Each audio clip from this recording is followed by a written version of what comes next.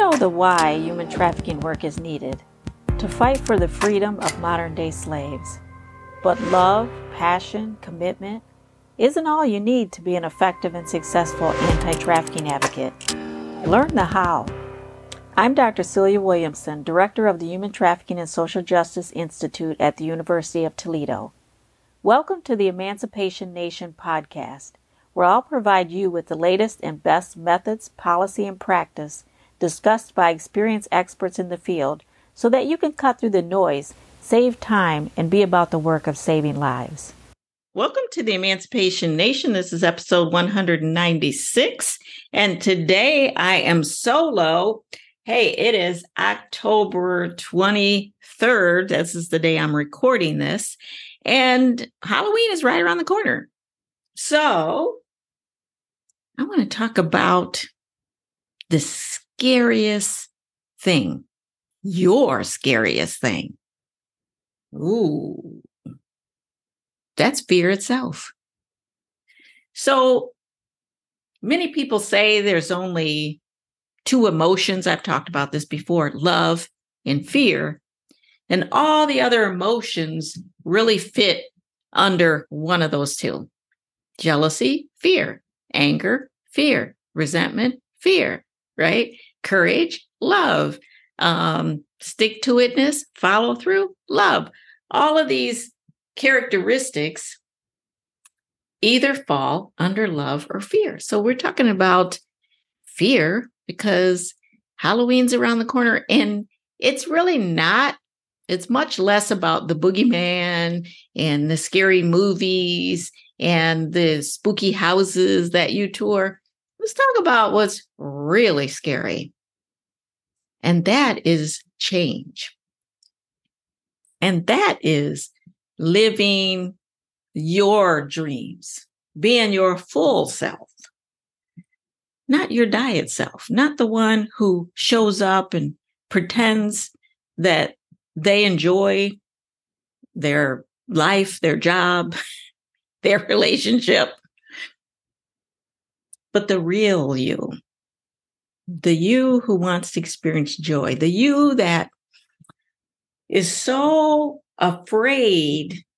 Sometimes we don't even know what our hopes and dreams are anymore because we've been so intimidated, so afraid to even speak it out loud for fear that people will ridicule us and say, absolutely, you can't do that. Are you crazy? So fear helps us push down our hopes and our dreams. But in this Halloween season, I'd like you to maybe dust off your hopes and your dreams. And by the way, hopes and dreams are figments of our imagination, right? Until we put a plan in place, do our hopes and dreams become real? So I know you've been saying, even some of you who even acknowledge your dreams say, well, I'm not going to put a plan in place because it's not time yet. I'm going to wait. I'm going to wait for my kids to get a little older. I'm going to wait for, the house to get paid off. I'm going to wait for, this job. I think I can work another year, right? Because it's ultimately the fear of the unknown. That's the greatest fear. So there's a story about a gladiator, and he's getting ready to go out onto the field and fight the lion, right? Gladiators do. And they say, look, behind this door is the lion. You know the fear, the terror behind this door. Over here, behind this door, we're not going to tell you what it is, but there are unknown terrors behind that door. Which door do you think the gladiator chose? Right? The door to the unknown with unknown terrors, or the one that's known? Because sometimes people say, stay with the devil you know, right? But behind the other door of the unknown was freedom. So don't wait until you no longer feel afraid, because that day may never come. People don't change with time. They change by choice. So this Halloween season, will you face your fears and change by choice?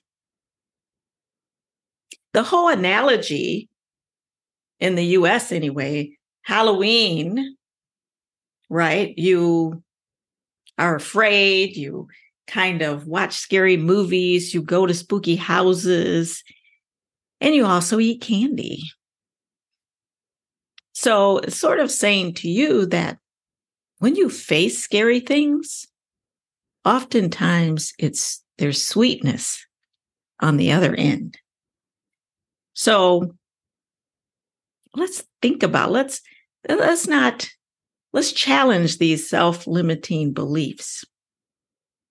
And don't think that your life has to be set in a way that's so charmed that it is time now, right? Because all of us have real lives. When you go up and you ask somebody, tell me how you made it to this. Tell me how you have that great relationship for 30 years. How do you do it? They'll tell you the real, REEL. They'll give you the snapshot of all the highlights and the good times. And they tend to gloss over, it's really difficult in the beginning. But then as we learned, well, they don't tell you the details of the difficulty. Tell me how you got this far in your education. My God, that seems incredibly hard.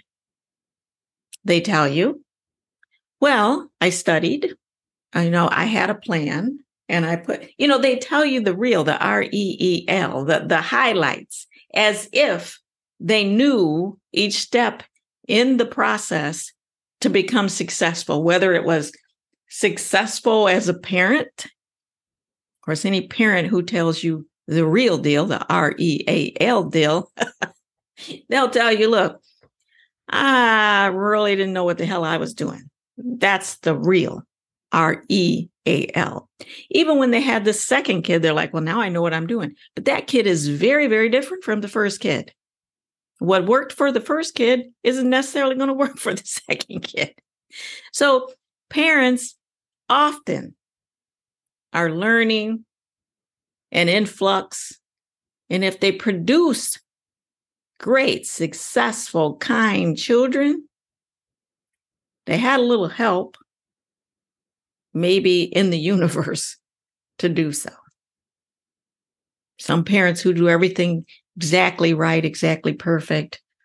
Kids grow up with different personalities. Kids grow up with mental health issues. Kids grow up ADHD. Kids grow up with a propensity toward drugs. So when you ask them, they will tell you the real, the REEL, right? When you ask a PhD, when you ask a executive director of a corporation, when you ask about somebody who has a great relationship, they'll tell you the REEL. You have to realize that they're telling you, they're glossing over and giving you the highlights. And they're skipping the real REAL of the struggles. So you can't take that information and say, well, wow, look, they had a charmed life. They followed the straight path, and that's why they were successful. I don't have a charmed life. I currently struggle, and my path has not been, it's been anything but straight. And you'll find out that many people who are successful, whatever you determine success, did not follow a straight path and many times struggled and many times lost their way on the path. And if you have that type of relationship with them, ask them about those times, because they will then become very genuine and authentic to you. And you will think, oh, okay, maybe I could do what I set out to do, my dream. Maybe I could put the plans in place to be successful. And success doesn't always mean money. Somebody can work 12, 14, 16 hours a day, become wealthy, and be very rich in money, but be very poor in their relationships with their partner, with their children, with their family. So maybe your success is with family. Maybe your success is with children. Maybe your success is in relationship. Maybe your success is in your job. And maybe you want to be successful in your relationship with your children and in your job and good to yourself. It's possible. So let me tell you about a couple of fears that I faced. Hey, before we continue the episode, I want to let you know of 3 courses I offer: Effective Case Management with Human Trafficking Survivors, the TNT Survivor Journey Groups, and the Best Life Human Trafficking Prevention course for girls that are at risk. Raising awareness around human trafficking is a great start. Hanging up flyers, having fundraisers, doing human trafficking presentations, or even joining an anti-trafficking coalition or commission or student group. But it simply isn't enough. If you or your group aren't touching the lives of survivors or those at risk in meaningful and healing ways, you're missing a critical component. I want you to get back to the reasons you joined the anti-trafficking fight in the first place. The reason you joined that coalition or that commission or that student group. You wanted to make a difference, but maybe you didn't know exactly what to do, and so presentations seemed doable. Why? Because you had the knowledge and skills to do it. Well, if you're really ready to get directly involved and help change the lives of others for the better, then this is an important message for you. I have almost 30 years experience working with survivors and studying the issue, and I'm circling back to help you become effective and confident in your ability to work with survivors of commercial sexual violence. I wrote a few books, developed some courses, and would love to train you on how to be involved directly. Just go to my website, CeliaWilliamson.com, and check out my webinars. Learn a little more about how you can become knowledgeable and skilled to actually work with survivors using my trauma-informed courses. And now, on with the podcast. My main fear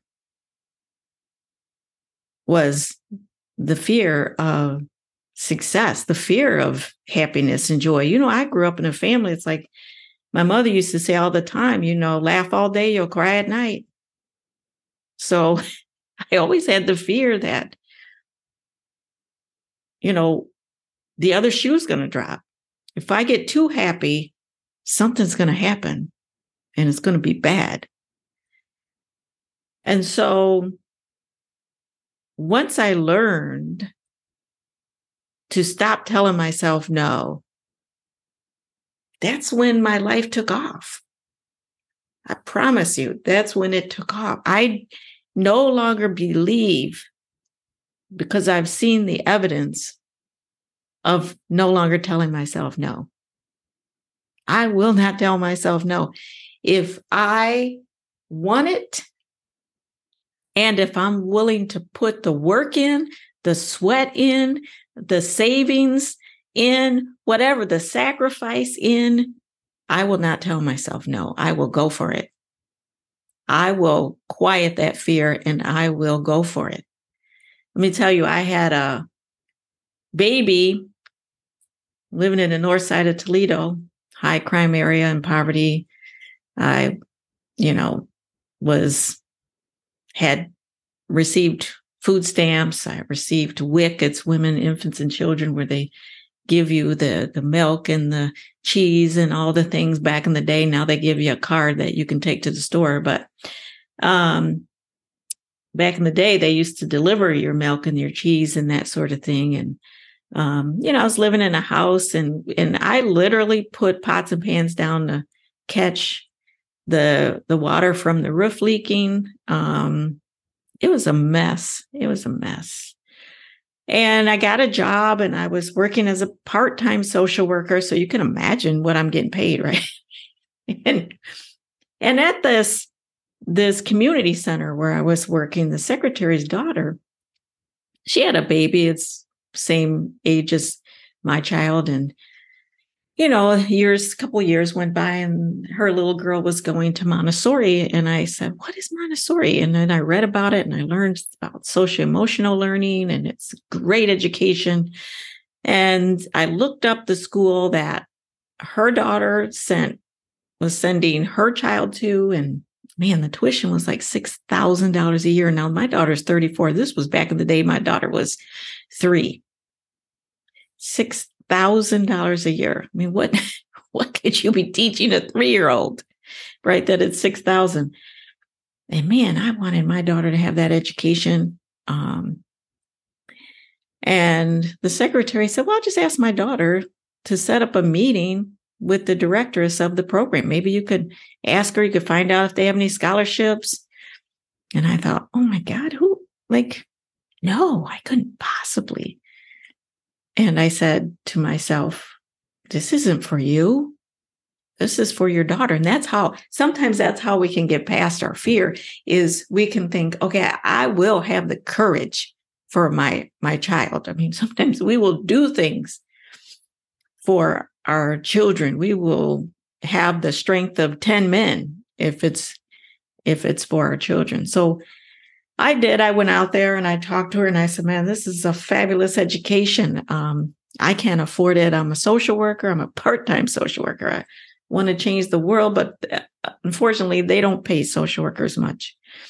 And she said, you know what? I'll give you the first ever part-time scholarship. Your daughter just come for free. And I said, wow, that's amazing.